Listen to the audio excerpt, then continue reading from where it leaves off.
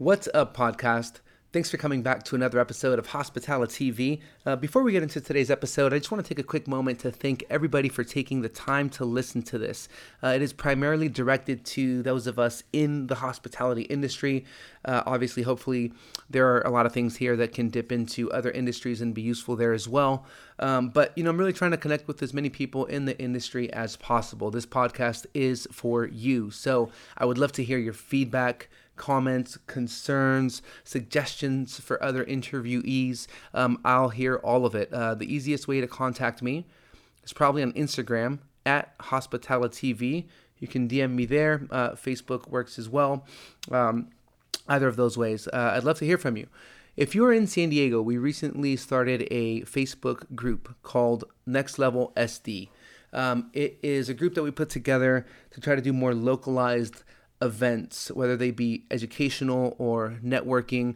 We've had some pretty cool people roll through here already, like Bobby Stuckey and an ambassador for Ramos Pinto Port Wines, and local master sommelier Joshua Orr giving us some different educational classes. So it's been really cool. I've been making it a point to get as many people as I can from different restaurants to these events, so that you can meet new people. I think that's probably one of the most important aspects of this whole thing is networking and meeting new people, hearing new ideas, what people are into. It's certainly been helpful for me in my career. So we're trying to do that to you guys. So check out the group, join it, and that way you can be aware of some of the next events that we have going on. So dipping into today's episode.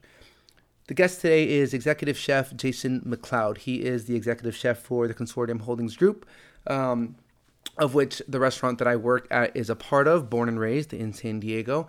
Obviously, several different concepts as well, such as Craft and Commerce, Ironside's one of the big ones, Polite Provisions, Neighborhood Downtown. I think they're up to 13 or 14 right now, so there's a bunch. I've been really looking forward to doing this podcast with him. So many good things to talk about when it comes to Chef Jason. One of the few I'll throw out there quickly, he is incredibly capable at managing several different openings of restaurants at the same time and still able to give you the time of day to listen to you and be empathetic and compassionate about any concerns you might have regarding your job, no matter what position you hold in his restaurants, which I found has been an incredible talent. Just the level of emotional intelligence that's displayed is, really something to envy and to learn from. So that's honestly one of the biggest things that I've taken from Chef. But apart from that, we dip into a lot of different strategies and topics here, advice for young chefs and the level of intensity that used to exist in certain kitchens and whether that's necessary now or not to produce great results, and so on and so forth. There's a lot of really good things on this episode. Please let me know what you think about it. And last but not least, Chef Jason is about to put out his own podcast, Jason's Shitty Chef Driven Podcast. It's a tongue twister. It took me a couple times. I'm going to say it one more time. Jason's Shitty Chef Driven Podcast. You need to check it out. I am sure it's going to crush. He's partnered up with Callaway Golf. He's had some amazing guests on his podcast. So before you go any further, stop what you're doing. Get on Instagram. Follow his account because he's about to release it in about 10 days from when this is being aired. So check it out. And as always, please give us some support and come follow Hospitality TV on Instagram and Facebook. See you later. Enjoy the podcast. What's up, guys? Welcome back to another episode of Hospitality TV. This is episode 19. Today we're again in San Diego, born and raised, home-based with Ironside Chef, also known as Chef Jason McLeod. How are you today, sir? Great, Ralph. Thanks for having me. It's pretty course, cool. 19 episodes. 19 already, Good for you. Nice work. Thank you. Thank you. This is a lot of setup, and all you people out there, you got to see this. The Rappa puts it together. Yeah, we make it happen. Nice. We're Good for you. A lot of trial and error. A lot of mistakes, but we learn and we're getting there. I think that's part of the kind of neat thing about the podcasting and the storytelling is that you can kind of grow with it and kind of let it rip. Totally. You kind of make your own rules when you go. Right. So I think you're doing great stuff, and I really appreciate you having me on. Oh my God, thank you so much. I know we've been talking about doing this for a while too, so thanks for your patience. Absolutely. So for those of you who don't know, this is the executive chef for the Consortium Holding Group here in San Diego. We have several restaurants. Including Born and Raised, where we're at today. We have Ironside Fish and Oyster, which is right down the street. the newly opened Morning Glory, Raised by Wolves up in Del Mar. I mean, there's several, just not to mention them all. But they've been around for a long time, so we're really excited to get down and dirty a little bit and talk to Chef about how you've gotten to this point. Absolutely. Before we do that, would you mind just kind of going, I'd love to take it all the way back to kind of step one, maybe if you could walk us through like how you became a chef, how you even remember, if you remember why you wanted to become a chef. Are you saying I'm old if I don't remember? Okay, yeah, long time ago. 30 some odd years ago, actually, to be real honest, 31 years ago, I dropped out of high school and didn't know what I was going to do. I came home, told my parents that, I'm done, school isn't for me. And my mom and dad said, okay, that's fine, now you have to pay rent. I'm like, what do you mean pay rent? I don't have money, like I didn't have a job. And they said, look, these are the rules. You live under my house with not going to school, you pay rent and you follow our rules.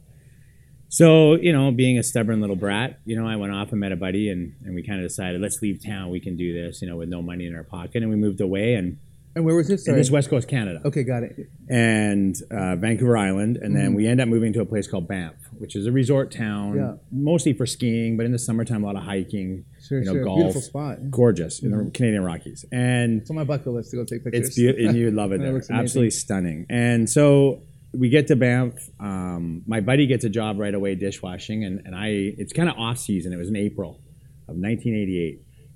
1988. That's crazy. Every time I say that, I'm stunned. But anyhow, we get there. I couldn't get a job because I didn't have any experience. I'm like, look, I just want to wash dishes. Like, how much experience do I need? Right. And I'll never forget, I was in a Smitty's restaurant, which is Canada's version of IHOP here in America. And I was sitting there feeling sorry for myself, having a cup of coffee and I think a piece of cheesecake. And my server, his name was Lance, and he came up to me and he said, and Banff's a pretty small town. So he said to me, he said, look, you must be new to the town. I don't know you. I'm like, yeah, we got here about 4 or 5 days ago. He says, oh, where do you work? I said, I don't. I can't find a job, blah, blah, blah, blah, blah. He says, well, what are you looking to do? I said, I just want to dishwash. I just need a job to get myself started, and away we go. Right. And so he went down. He got the manager. Her name was Faye. I'll never forget her. She came up, sat with me for about 15 minutes, and basically she offered me a job. Said, when can I start? I said, like, today. So I started work that night washing dishes. Nice. And the rest is kind of history in a lot of ways. I never really had a lot of plans to be a chef or this was a career I wanted to do. At that point in my time, it was about survival. But really, to me, once I got in there and we were washing dishes and doing my thing, and I was getting free food. The cooks treated me pretty well. It was kind of cool. There was just something about the people that worked in that restaurant. And it was a very transient town, so a lot of people were from all over the world, obviously, all over Canada, American, New Zealand, Australian, Europe. And they just had, and we were young. I was 17 at the time. And a lot of these individuals were probably more in their 20s, let's say early 20s. But it was just the stories they had of traveling and working in the industry. And they liked to have a good time and a little bit of partying. And I'm like, God, this is really cool. So to be honest, it was the people first that really attracted me to the industry, not really the food. Right. It was a breakfast place, high volume. Everything was out of a package. But I learned a lot of skill once I was promoted to cooking part of it. So, and from there, it just kind of happened. After that, I went to Australia for a year and kind of traveled around with some of the friends I'd met in Banff. And then when I came back to Canada after my trip there, I didn't know what I was going to do, and I didn't really have a plan. I was about 19 years old, and my dad said to me, he said, oh, there's this restaurant, this high-end hotel, it was about a small boutique hotel, was looking for dishwashers, and it had quite a well-known Canadian chef. So he said, why don't you go apply there and check it out, maybe get in with a good place, and maybe who knows where it goes. And I applied, and excuse me, the chef said, why are you looking for a dishwashing job? I said, well, I don't know, I saw you posted one, and I want to get in somewhere where I can learn. Right. And he said, well, I need a breakfast cook. Looks like you got some experience at breakfast. And I said, yeah, no problem. I can cook breakfast. So he hired me on as the breakfast cook. And eventually I got an apprenticeship in Canada at the time. It was a 3-year apprenticeship that we could sign up for. So you worked 10 months in an operation, and then you went to school for 2 months, and you had to pass these levels to keep going. And the chef signed you on, and you worked under him, and he, taught you. And it kind of just kept going that way. It was I don't think I ever really had a plan. It was just kind of more, I was very fortunate to have great mentors or people that really helped me out. I worked hard. I dedicated everything I had to it. And away I went, and I was lucky enough to end up in England for a few years. And then I was in Costa Rica, the Bahamas, Miami, Toronto, kind of just traveling around, learning, from different people. And then about 2007, after I was living in the Bahamas, working for Four Seasons Hotels, and I was kind of done with my time there. You know, I'd done a year there, and I was ready to kind of move on. And a friend of mine that I had worked with in a previous life called me and said, "Hey, look, there's this new hotel opening in San Diego called the Grand Del Mar. They're looking for a chef. You know, you should really fly out and check it out." So I did. And I mean, obviously fell in love with San Diego first and foremost. The hotel was this really great project, really high-end project. They had already had a restaurant open at Addison, which obviously you know very well. It had been open for about 6-7 months already, and the hotel was still being built. And I ended up accepting the offer as the head chef there, and that's what got me into the States full time. And after a couple of years there, ended up in Chicago. Had some great success in Chicago, opening a property there. We won Michelin stars at the restaurant. It was really amazing. And then that project was being sold, and a bunch of stuff happened, and kind of we all went our separate way. And I didn't know where I was going to go at that. I was kind of, I was 40 years old, kind of thinking, where do I go next? But we really liked San Diego, and I hadn't spent a lot of time here. And I thought, I really believed that San Diego had a story to tell that wasn't being told yet. And we decided to work our way back to San Diego. How long were you in Chicago for? 2 years. 2 years? Yeah, and we ended up, so we've been back in San Diego now 9 years. It'll be February, 9 years back. I think it's 9. And my wife went back to work at Hyatt. You know, she used to work at Hyatt, so she got a job, and so we didn't have bills, no children. So I was able to kind of like be a little patient in terms of what I was looking for. And I really wanted to be a part of something unique and special, a partnership in some way, and really create something and be a part of something that had a lot of vision. Yeah. So I didn't rush into any job. I said, look, I want to do my thing. So I did a few kind of consulting jobs around town, a couple of, private chef dinners, just to, keep me busy and kind of meet and network. Sure. And I was sitting at a beer dinner one night at La Valencia Hotel, and I sat at Nathan Stanton, a table with Nathan Stanton. And Nathan Stanton was one of the original partners of CH Projects Consortium Holdings. And we just started talking, we exchanged business cards, and about a month later, Nathan reached out and said, "Hey, look, Nathan, we met at the beer dinner. I'd love you to come down and have dinner with me and my business partner and just kind of talk about the future." And we did. We had dinner. I met Arslan Tafazoli, who's the founder of CH Projects, and we kind of, I say we dated for a while. We kind of like, there was some courting going on. At the time, it was just El Dorado, Noble Experiment, Neighborhood, and Craft and Commerce. That was the 4. And Underbelly was just about to open, the original Underbelly in Little Italy. And so that was fine. We kind of, we talked about things. They talked about their kind of plans and what they were looking for, and they didn't. What were they looking for at that time? Well, they're very bar centric group. But they knew that, to grow and to, they didn't want to be known as full bar guys. They knew that they wanted to kind of diversify in some ways and add a food component. And it wasn't really their strength. They were bar guys. They knew bar very well. And they were looking for someone that could help on the food side. Right. And obviously that's where I come in. And so after, I can't remember, it was maybe a couple months that we kind of got to know each other, and we became friends first. We decided to kind of go for it. And I signed on for a 90-day kind of contract just to kind of see if we got along, if I liked them, they liked me, and away we went. And I spent most of my time at Craft and Commerce at the time, and a little bit of Neighborhood. And at the time it was hard because this is 8 years ago now, and they weren't quite sure what they wanted. They wanted change in food, but they weren't sure they wanted change. So we would do a new dish or change the menu up a little bit.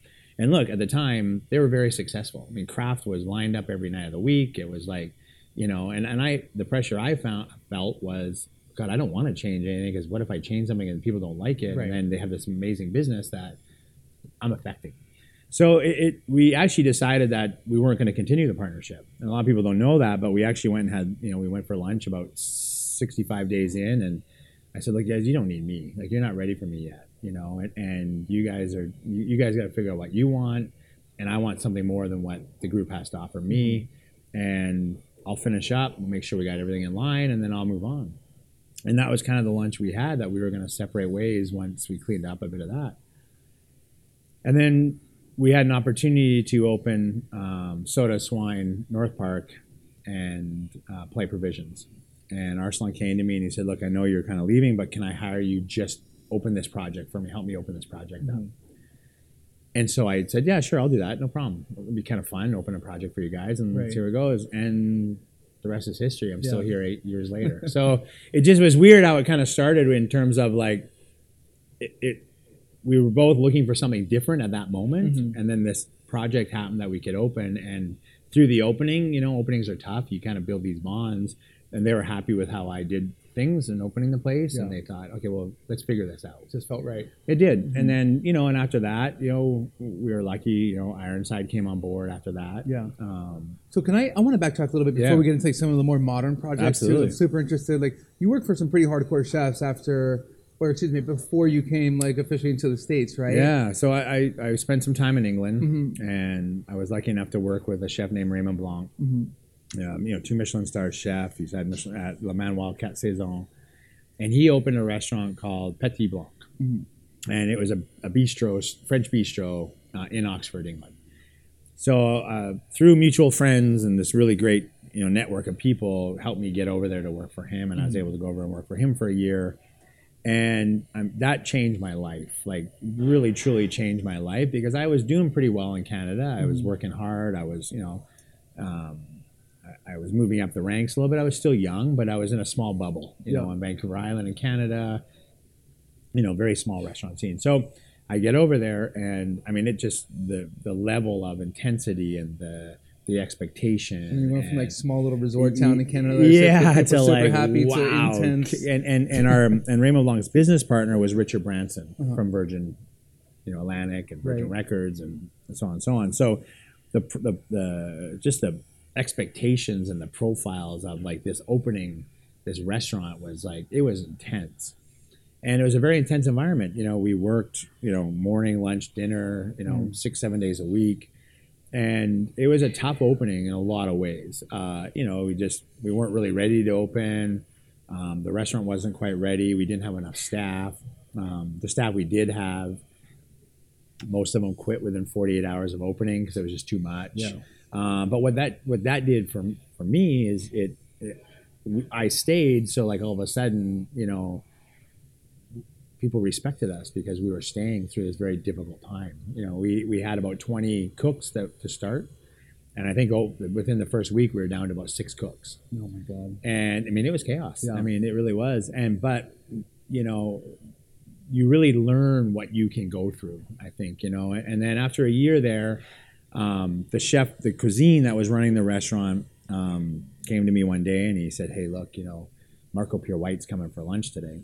And, you know, and at the time, you know, Marco was, you know, this huge name, arguably maybe one of the top chefs in the world, you know, a British chef making his name in French cuisine in England, which was just unheard of. And he had a reputation of being pretty crazy, pretty wild, pretty tough. I mean, I was freaking out. I remember his book, White Heat. And I'm like, oh my God, he's coming for lunch, like here? Like, what's going on, right? Why? And he says, don't say anything, but basically it's an interview for me to go down and work for him. Wow. And you can come with. And the chef was Canadian. That ran the kitchen that was Raymond Blanc from Vancouver as well. So I'm like, okay, cool. So I'll never forget that day. He walks in and, you know, he's 6'4", you know, 300 pounds. You know, he looks like, wow, like this guy's impressive. I mean, I was shaking. And my first time I think I really shaked about cooking food for somebody, right? Because this is like my career in a nutshell. And so he came in and had lunch and you know, and the chef that I was working for, his name is David Hawksworth, took the job, accepted the job down in London. And we were in Oxford at the time. And so I went with and ended up spending almost 4 years there in London and working at a few of the places. And again, all his restaurants. So I think at the time he probably had about 11 at the time, and a 3-star, obviously a signature. It was at the Oak Room at the time, but there was different restaurants. He had a 2-star, a 1-star, a bunch of bistros. And the neat thing about that community was we just worked kind of where we were needed. We had a home base, but if you know they needed something, you could go work anywhere. Right. And it just the discipline that it taught me, you know, in terms of just understanding and work ethic, and the learning curve was huge. Like I really thought I knew something about cooking, you know, at a young age, maybe a bit of ego, you know, being ahead of my time, and you know, But there, I mean, you like there was professionals in these kitchens. You know? Did you have a lot of contact with him directly? No, Maybe these not a kitchens lot. Are more I mean, CDCs that are running the show. CDCs for sure. At that time, you know, even he was not as much even at the 3-star. He was starting to really expand. Yeah. Um, Did his you know, CDCs carry some of the culture that what he was known for? I mean, that intensity. Maybe there a was, little over the top and sometimes. it's interesting because you go there, and I was a small town Canadian kid. You know, we weren't getting, there wasn't a lot of abuse in the kitchen where I came from, Yeah. and you know, it was, you know, then there, not that we were abused, we weren't. It was, but there was that intensity, that militant style of command, and when you screwed up, there was punishment. You know, not just a yelling, you're bad. Like, Right. I remember one day, I can't remember what I did now exactly, but they made me stand in a corner with my nose in the corner and peel garlic for 18 hours. Oh my, what? 18 hours? And when you're peeling garlic, for anyone who's out my there that's God. peeled fresh garlic, you know, it burns your eyes after a while and your fingers. And the problem is we worked 6 days a week. We started at 6:30 in the morning. We worked till about 1 a.m. And then Saturday was a half day, we called it, because we didn't do lunch service on Yeah. Saturday. So we'd go in around 2 o'clock. Yeah. But we wouldn't finish till probably 3 a.m. because we'd scrub the kitchen down spotless. So it was hard. So you were tired all the time, Yeah, you know. I bet. And so another thing I remember, I was the supplier came in and said, you know, and we were returning some mushrooms, and I, you know, I walked. They asked me to go get them, so I walked back to the walk-in cooler. I grabbed them, and I didn't walk fast enough. So the chef made me run in circles for like an hour as fast as I could. And I remember like wanting to throw up, you know, because I was like, you're already sleeping 4 hours a night, and now you're running as fast, and you can't slow down because you just couldn't. Yeah. You know, you couldn't whistle in the kitchen. That was a huge thing. I mean, all these things that we just took for granted at other places, that these were such strict rules of Right. discipline. And so, but it did. But it's interesting, getting off topic, but I never thought I would be that. But after Yeah. 5 years there, when I moved back to Canada, I was that. Yeah. You know, and I ended up taking a job in a hotel back in Canada as the CDC of a restaurant that was breakfast, lunch, and dinner. And I had that intensity with me pretty bad, you know, and this was a ski resort that we were in Whistler, and a lot of employees were there for one reason, to ski. Right. They weren't there. It wasn't a career choice. Right, right. There was the hotel gave them a job. They got a ski pass if they stayed the whole winter, so that's why they worked there. And then here comes this kid that's just like ready to take on the world, that's now all this energy that for 5 years has been inbred in him. Right. I was a crazy lunatic, you know, and so I took that trait on a lot, and it took me a couple years to really like move away from that, you know. I didn't ever hit somebody, but I threw things, screamed a lot, you know, kicked people out of the kitchen, fired people in the middle of service, and all things that in a hotel world with a big corporation and HR doesn't go over so well. Do you need that level of intensity to produce those results? I don't think you in do. your opinion? I don't. Have you seen it done without that level of intensity? Yeah, I mean, like still producing these like top quality chefs or, you know, other people in those positions? I think most now are there. I think that a lot of that stuff doesn't fly now either, right? And I think like, the way that's the part of culture it. shifted. But you see a lot of chefs now, you know, which is amazing, talk about life balance and what they do outside of, you know, their workplace. And I think for so many years, it was just you were a chef, you worked 20 hours a day, you had no life. But the reality is you need life experiences to be really good at what you do. And I think so in our world as well. Like these chefs travel now, you see them in Asia, Europe, or Norway, or Denmark, and the experiences you gain from those travels, well, you have to be away from your workplace to do that, right? So I think we're a way better place now in terms of knowledge. And the biggest difference, I think, for me, like working for Marco, was like the menu never changed. Like you had a menu that year-round, it just never changed, because for them, with the Michelin Guide was so important to them in that time that they couldn't afford to change a recipe. They couldn't afford to change a dish and then have the risk of a bad service, the risk of it not working, the risk of retraining. Like I literally cooked the same food with Marco for 2-3 years without changing a dish, you know. because for them that was more important than creativity or going outside the box. Or it was just, I don't know, it was a very different time for sure. Kitchens are tough, and I think now we're definitely moving in the right direction. A lot of work to do, no question, but it's better now for sure. It's a better environment, and to me, if you're happy, you work better. You're more creative. You know, you really are. Do you think there's been a shift even at, like, you know, those still 2-3 star Michelin levels, that chefs at those highest levels too, like, are shifting a little bit as far as the cultures? Absolutely. And a perfect example I can tell you is a gentleman named Sat Baines, has 2 Michelin stars in Nottingham, England. And Sat and I became very good friends when he was part of the opening team at the Petit Blanc. And this guy, I mean, I get goosebumps talking about him because he's one of the most amazing people I've ever worked with, and became very good friends with him. And we haven't seen each other probably in, I don't know, 15 years probably now. But we're very close still. And what he's doing at a 2 Michelin star level, you know, he only opens 4 days a week. So his staff can have 3 days off a week. And For that reason. For that reason. He wants balance for his employees, and he runs an inn. So that, you know, he has, I think it's 7 rooms there. So for him to, reality would be that he would open 7 days a week. Right. But no, he went down to 4. I think it's been about almost 2 years now he made that change. Wow. So, you know, he wanted that lifestyle change. You know, when we would eat staff meal 20 years ago, you know, we were eating bowls of cereal or a slice of ham and some baguette. That was our meal for the day. You know, you see Sat Baines, like, he's having like meals now in kitchens. Like, you do not want to cook a bad staff meal as a cook, right? Because we all know how important that meal is to nourish what we do. So it's definitely changed. And I do think the higher end restaurants are setting the tone for sure. There's a lot of restaurants that close 2 days a week now to give that team. And it does help the restaurant, because then you have a team that's working the same 5 shifts. It does actually help.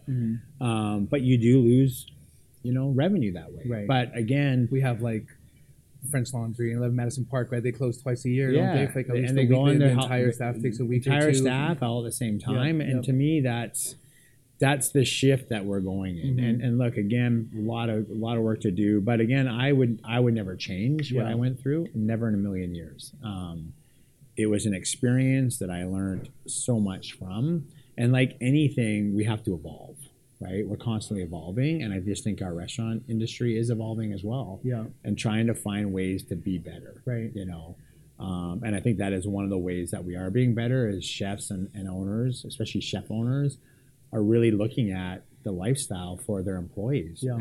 I think David Chang, I listened to his podcast, and he was talking about, they opened up in Vegas, you know, and their team there, like, a lot of people wanted to go work in Vegas for him because they could buy a home cheaper, you know, taxes were better, pay was really good. They set up like yoga community for the kitchen. They created this real bond there of lifestyle. And he thought it was going to be really hard to get people to go there, but people started seeing that there's a pretty good lifestyle there, and they could afford to have a home. So I think it is. I think it's things we think about more and more, and how do we improve our industry? Because again, I think our industry was so rough for so long that people did leave our industry. Why would they stay? Right. So definitely. We're going to take a quick break here. Do you have any questions on there? I have one question that I think would actually fit really well right now. We had someone ask, Chef, do you think there's any challenges that the current generation of chefs are facing right now? A great question. So the question is, any challenges the current chefs face right now? Who asked it? Do you know? Do you have a name on there? Chef Curls. Chef Curls. I love you, Curls. There's a million challenges. For me, I think the biggest one is social media, because of the pressures of trying to look better and make it better. And when, again, I don't want to sound archaic, but when I was a young chef, I mean, or a young cook, the only person I was trying to impress was the chef. Now you're trying to impress your followers, anyone who can, and I think, you know, also there was no celebrity chefs per se like they are now when I was a young cook, you know, the pressures of the food. I mean, as good as the Food Network was for our business, I think, with just educating people, it also puts pressure. So I think to me, there's a lot of different pressures now than what I had when I was younger. Yeah. And I do think social media is a big one, because I do think there's an expectation that, I think a lot of people we put things on Instagram to look good, right? That's part of it. But there's very few people that kind of put their failures on there and tell a true story that goes with it. So everything looks perfect. Right. So we're not in a perfect world. Totally. And I think that's a danger. 100%. So, Chef, rolling off of that question from Chef Curls, thank you, by the way. I have a question for you. So, like so many new people still coming into the industry, right? Especially talking about young chefs or people wanting to be young cooks and getting in here. Like, what type of advice would you give them to be successful in what they're doing? Like, and not looking, and allow me, please, I'm not looking further, because I've heard this answer before. It's like hard work and determination. Yeah, like, no. Sure, that's like a given, right? But like I would love for if you could consider, like, is going to culinary school still a must? Or like, what are some things that you can do to kind of become a successful professional in this career? I think there's a couple things for sure. I think for me, research. I think a lot of young chefs or young cooks, they don't do a lot of research in where they're applying. And for me, one of the main things I think why I was able to be successful was I knew where I was going to work before I went to work there. I didn't just send out 15 resumes and hope one of them stuck. I said, I'm only sending one resume, and that's where I'm going to work. Whatever it takes, I'm going to work there. So that's a big one for me, is just spend a little time in researching where you want to work. Why do you want to work at that restaurant? Why do you want to work for that chef? Why? What are you going to learn from them, and what are you going to get? Yeah. To me, if you do that, I think you're going to really put yourself on the path for success. And every time it's time for you to move on, think about where you just worked, what you just learned, and then try to find a chef or a restaurant that you may learn something different. Because what we're trying to do as young cooks really is to set ourselves up to be a great chef. Well, how do you do that? Well, you learn from different chefs along the way, and then you bring all that in, and then you kind of start to build your own style from that. But if you're just learning from the same style of chef every time, well, you will be that chef, and that's fine if that's what you want. But why not take that opportunity to go out and research and do that, and travel? I think if you're born and raised in San Diego and you've worked here a few years and you kind of got things going, then get out of San Diego and go learn some more. Go learn from somewhere else. Go learn a new culture, and then bring it back to your hometown and really grow your hometown. Yeah. But I think there is value in that education of leaving where you're from and learning. So that's a big one for me. Culinary schools, big hot topic, obviously, in our industry. A lot of negative stuff out there with culinary schools. Look, I would never say education is bad, but there's no way that you learn in culinary schools what you learn in a great restaurant. You just don't. There are certain things you might learn about certain things, but you just can't beat the hands-on experience. And what we do is so hands-on, and so it changes so often. It's very hard to kind of to learn that in school. Yeah. And is that a prerequisite for you when you're hiring young cooks it's to hop not into the restaurant? It really isn't. I don't really ask school or not school. If they went to school, they're right out of school. I'll ask them. What do you look for? I just want somebody. I want somebody. I do want somebody that knows. Like if I ask someone, why did you apply at Born and Raised? And I said, well, I saw a post on Craigslist. I'm probably not. It's going to put a strike against that person to me. Like I'd rather them say, oh, I saw a post on Craigslist, and then I went online and looked up and said, holy shit, I really want to work at that place. That is awesome. Yeah. Right? They're butchering. They're doing charcuterie. They're dry aging meat. I need to learn that. Okay. Well, all of a sudden now I like this person. Right.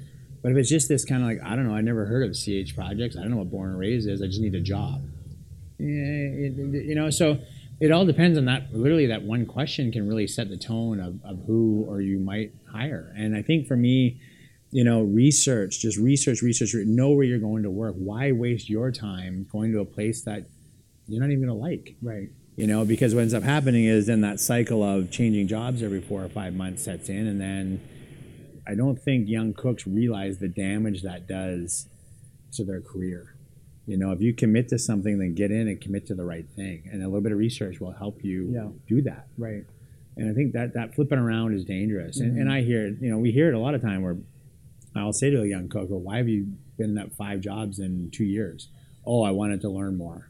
Well, you're not learning much in 4 months at a restaurant. Right. You're just not. Right. You know, you need to spend some time and go through, you know, the day-to-day of a restaurant. Yeah. You know, and again, young cooks also need to realize that, look, we are running a business first and foremost, right? As much as we want to be creative and change the menu every day and all this new product coming into the restaurant, there has to be a business first. Without that business aspect, we don't have the restaurant. And I do think that, you know, again, in this day and age, even more so because of the pressures, people want change right away. Like if I show them how to cook a piece of fish once, you know, they think they're experts. And now I don't need to cook fish anymore. Show me how to cook a piece of meat. Right. Just be patient. And again, this is it's you know, it takes some time to kind of learn the skills that we do, and we're always learning. So I think those are the biggest things for me is just be patient, do a little research, and your life will be a lot better. I love that.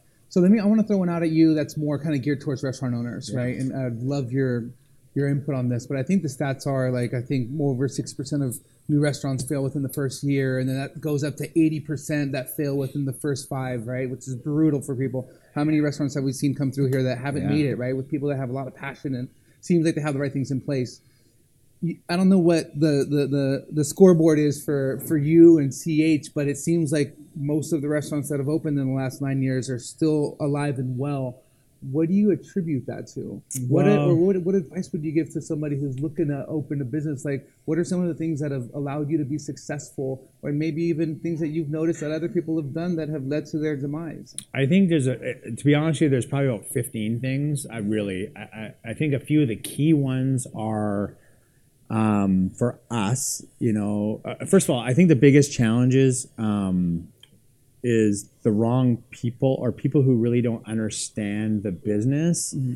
On the outside looking in, think, oh my God, what a glamorous business this restaurant thing is. I can have all my friends there. It's a giant party. How fun is it?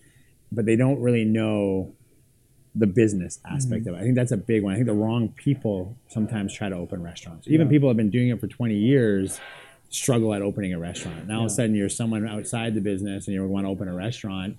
It's hard. Obviously, money is a big one. You know, one of the biggest challenges we have is, you know, we have this game plan. Let's say, okay, we're going to open a restaurant. We need $1 million. Well, then people forget that, okay, that's one thing to spend $1 million building the place, but what about the $500,000 you need once staff come on board? You need to buy product. You need to get wine. You need to get food. You need to get payroll for a month until sales start coming in. So they forget about that. Then all of a sudden, once payroll comes on, it's your biggest expense. So that's another thing that just they plan, but not far enough in advance to kind of really say, okay, what does 6 months open look like for us? How do we fund that for 6 months? Right.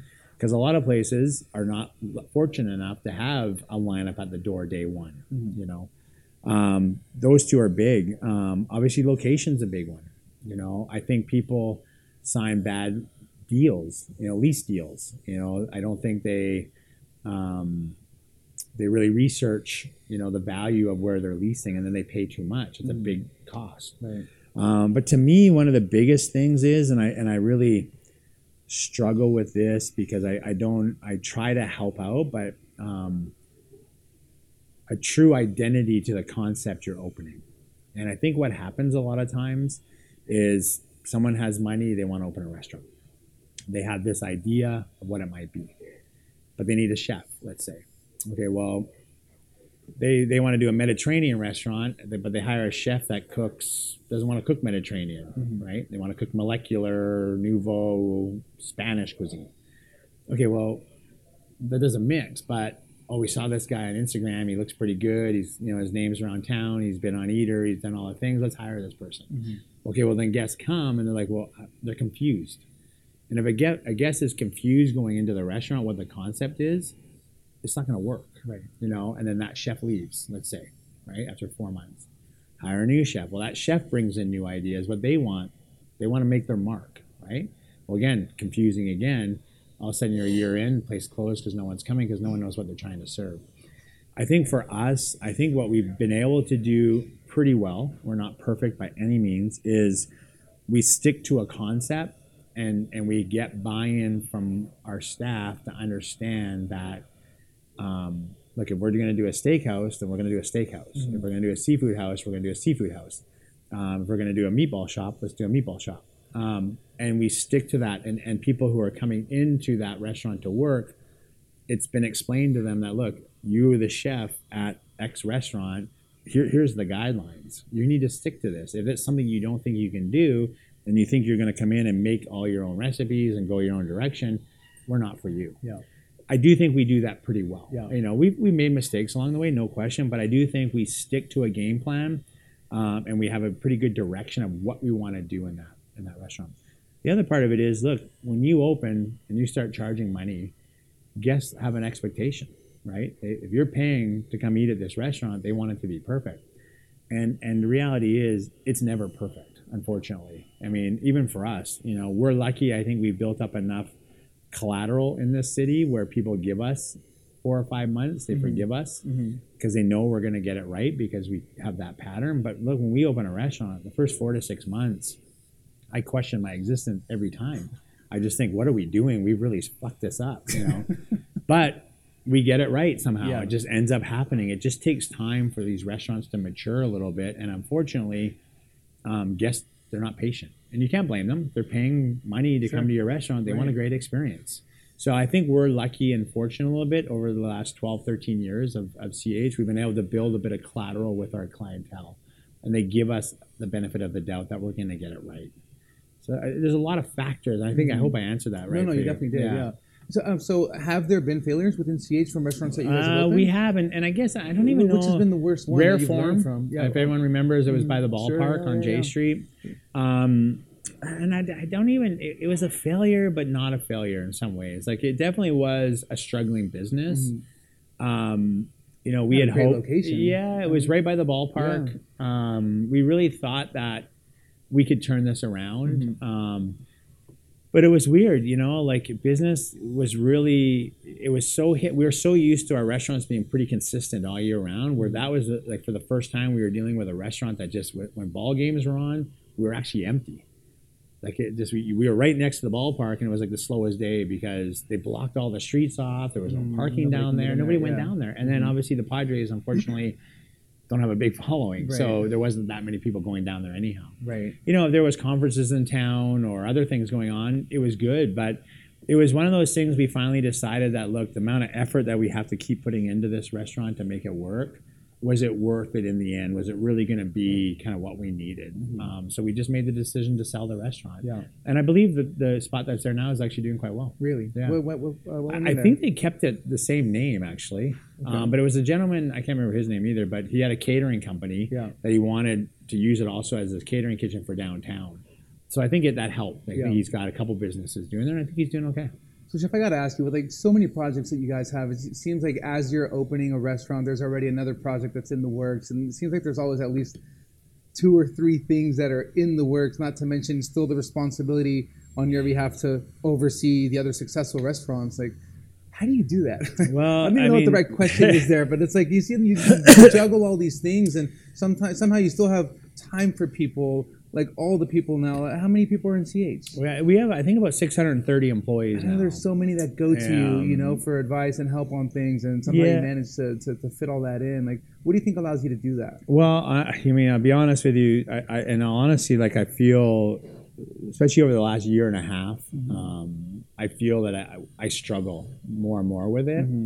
The hardest thing for me is as we get bigger and we grow, we're doing it for the right reason. We want to grow because we want to give opportunity. So our thought process is in the right way. But what happens with growth is you start to lose a bit of touch with certain things. And we're kind of going through that right now as we grow, and we have over 600 employees. And I like this industry because of the people. I really love the people.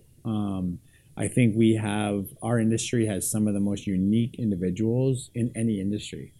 We're artists, we're musicians, we're architects, we're masters in this, masters in that. We travel. And I think, and for me, that's why I've always loved this industry. So for me, the hardest part is trying to keep up with those personal relationships. You know, 8 years ago, when I joined this group, You know, we had maybe 80 employees at the time, and we knew every single employee. Most was probably a friend of a friend that we hired. Well, now we don't know that. I go into a restaurant, if I haven't been into Born and Raised, for example, for a few weeks, you know, for whatever reason, there's new people I don't know, I don't see. So it's hard. It's a struggle. It's something we're trying to figure out how we can be better at it. We don't have an answer yet, for sure, and we have 4 more projects in the works. Will put us probably closer to 800 employees. Yeah. So it is something that scares us, but I think that fear helps drive us as well. And I do think, as much as, you know, we've had some success, which we're very fortunate for in San Diego, I think we're humble enough, and I think we're real enough to understand that we're not perfect, and we really do question ourselves all the time, you know. And I think maybe that's what keeps us going, that fear of losing it all. So I don't know, it is hard, but I am going through more of a struggle with it day to day now, of how do the guilt of not spending enough time with certain people, because we do hear it. We hear, like, when we open a new place, or in this, you know, in some sense, we've opened 2 restaurants in the last 6 months. So my time has been spent at those 2 restaurants for the most part. And then we start to hear the rumors or the talk of, well, they don't come to our restaurant anymore. Oh, we're you know, they don't love us anymore. And you kind of, like, you forget that, because it's not that, you don't even think about it, but then you start to realize that, you know, part of what we do is such a people job, right? And you're touching personalities and people that people want to know that we still love them. And I think we're struggling a little bit with that, you know, and trying to figure it out and find the balance. Yeah. And it's hard. It's really, really hard. Well, it's having to relay the culture that you guys started off with to so many other people to carry it on for you, right? And that is a big one, you know, and trying to find ways to tell our story through our managers, our leads, down into our employees. And how does that, because you're right, it gets diluted a little bit every layer. Right. And it's tough. What do you think over, like, the last 5-6 years has been, like, the biggest behavior or like kind of attitude that you've seen change in yourself, for better or worse? I think for me, the biggest thing that I've had to learn is really looking at the big picture, to really step out of a chef. Look, I'm a chef at heart. I love food. But reality is I'm more of an operations person now. And I think... did you see yourself as that before? Did you kind of just move into, like, grow into I think there was somewhat in me. I was never the most talented chef. I was never the most creative chef. I'm not very good at plating food. You know, I always had to have someone, I could come up with ideas and thoughts, but I needed someone to put on a plate for me. So I think what I had was I always worked the hardest. It was one of my things that anything I did, I worked hard. And I think there was, I would say probably, even before I joined this group, that there was always some type of thought that I would go more of an operation style. Because again, one of the hard part about cooking is you need to be cooking regularly. Right. It's a flow. And my job doesn't really allow that as much anymore, to get in a kitchen, put my phone down, turn my phone off, and just cook. Because I can't. There might be a phone call coming from somewhere else. I got to deal with it. So cooking to me is really something that you have to touch and feel and not be distracted. So I do like the part of it, because I get to learn so much more. I'm not just learning about food. I get to spend time with you talking wine. I get to learn about cocktails from our bartenders. I love the operations part of it. I love the finance part of what we do. I was always pretty good with math, so I really understand numbers quickly. And that is a new challenge. You know, how do we, in a business that's becoming more and more expensive to do business, especially in California, minimum wages, all the things that happen, how do we become better operators that we don't have to cut things out of our operation, but we still have to make money? Right. So I don't know. I think for me, I think is that mind shift of, okay, kitchen, we're the kitchen, right? Stay out of our path. I have to really I have to put all hats on. You know, I have to be a chef. I have to be an operations person. I have to be a host. I have to be a somm, think about wine. Okay, what are we doing? How are we doing it? You know, Human resource director. Human resources, just having a little conversation, take someone to walk around the block and put my arm around them. Yeah. And so I love that part of it because I love being connected to the people. I really do. And I've said it, I never set out thinking I was going to be a chef one day. Yeah. It was a job out of necessity. It turned into loving the people and the stories that went with our industry. Yeah. And I just think we have the coolest people to talk to. Yeah. And everyone has a really great story of how they got to where they are in our business. Mm-hmm. And I just love that part of it. So I love where I'm going with it. I love the challenge of going outside my comfort zone, And, when I was a young chef, per se, and I wasn't anywhere near this role, I was right. The kitchen was always right. Stay out of our way. We're the best. You need us more, But I learned real quick, that look, having a great bar program, is really helps us financially, right? We make much more money selling booze than we do selling food, Right. Which 20 years ago, I would never admitted that, Right. But now I understand it. So I think for me, that's a big part of it is just kind of learning the whole business and understanding it more. Yeah, well, I got to throw something in there too. I can say from personal experience that I've witnessed how you do have that connection with a lot of people, and people naturally gravitate towards you, right? I think even within a company this large, like there's not technically a human resources department, but people know that they can come to you. And I work with a lot of chefs, in several different cities and at high levels too, and I can sense the difference in the camaraderie and the culture that's built here based upon that sense of wanting to take care of people versus I'm the best, I'm going to be the best, you need to try to be like me and emulate me and what I'm trying to do. So I guess what I'm trying to say is thank you for that. Well, I think appreciate a lot that. of people really appreciate that. I do and appreciate it. It allows us to operate in a space that makes us feel comfortable. And we do want that. And it's funny, something you just said triggered a thought to me is one of the things I think I just mumbled a bit when you asked me a question, but one of the things that I really had to learn through this, what my role is now, is not to overreact and to really listen to who I'm speaking to, listen to kind of what's happened or why they're upset or the issue they're having, and then not overreact and run back to whoever is responsible for what's going on in that person's life. Yeah. I did have a tendency to do that instead of like gathering the information, writing it down in some notes, and then going to whoever I needed to follow up with afterwards and say, hey, look, guys, this is just something that was said. What do you think about this? Yeah. If more, I would come in hot. Right. Like, you fucking assholes, like, what the fuck? And they'd be looking at me like, what are you talking about? That's not really what happened. Right. Well, then they would tell me the story, then I'd go in hot back to the person that told me, what are you talking? So I had to learn that I couldn't let that emotion take over because there was this feeling that I just wanted to fix the problem for somebody. But it wasn't fixing it because I was overreacting. Yeah. So I think especially over the last 8 to 9 months, I've really spent a lot of time just listening, taking notes, and then going back and having a conversation wherever I need to have a conversation with in a much calmer way of, hey, look, guys, this is just what's been said. Yeah. What do you think about this? Right. And again, because I think that there is truth in the people, obviously, with what they're maybe talking about, whether it's complaining, whether it's suggestions, but sometimes it may be a little embellished, right? Because we all look at it very differently, right, when it affects us. So that's a big thing I did. I'm working really hard on to understand how I can be more effective in relaying messages I get from my relationships. Yeah. Big It's one. a tough one too, It's right? hard. To not It's emotionally really, respond to really something hard. in this industry. Yeah, it really is. So we kind of have to wrap up here soon, Chef. Two questions to wrap up. First of all, what's next for you, like for the next 5 years? And secondly, I want you to tell us about the podcast that you're starting. Cool. It's Jason's Shitty Chef-Driven Podcast. Yeah, right? it's a tongue twister. Well, the short version, the next 5 years, I have no idea. Obviously, we have a bunch of projects opening up in the next year. I think 4 more in the next year. I'm going on vacation in 2 weeks. Cool. I thought I was going on vacation in a week, but I got the dates mixed up. So I got 2 weeks to go, but I'm traveling to Paris and Copenhagen. Oh, amazing. Going to eat a lot of food. Just regroup, do that.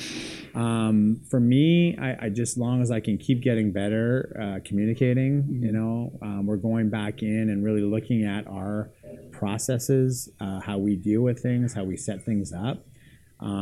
Which I'm really excited about because we're almost taking a step back in the group right now to hopefully help us move forward. We're working on a couple new manuals that we're doing. We have a really cool bar manual coming out, and then we're starting to work on the kitchen manual.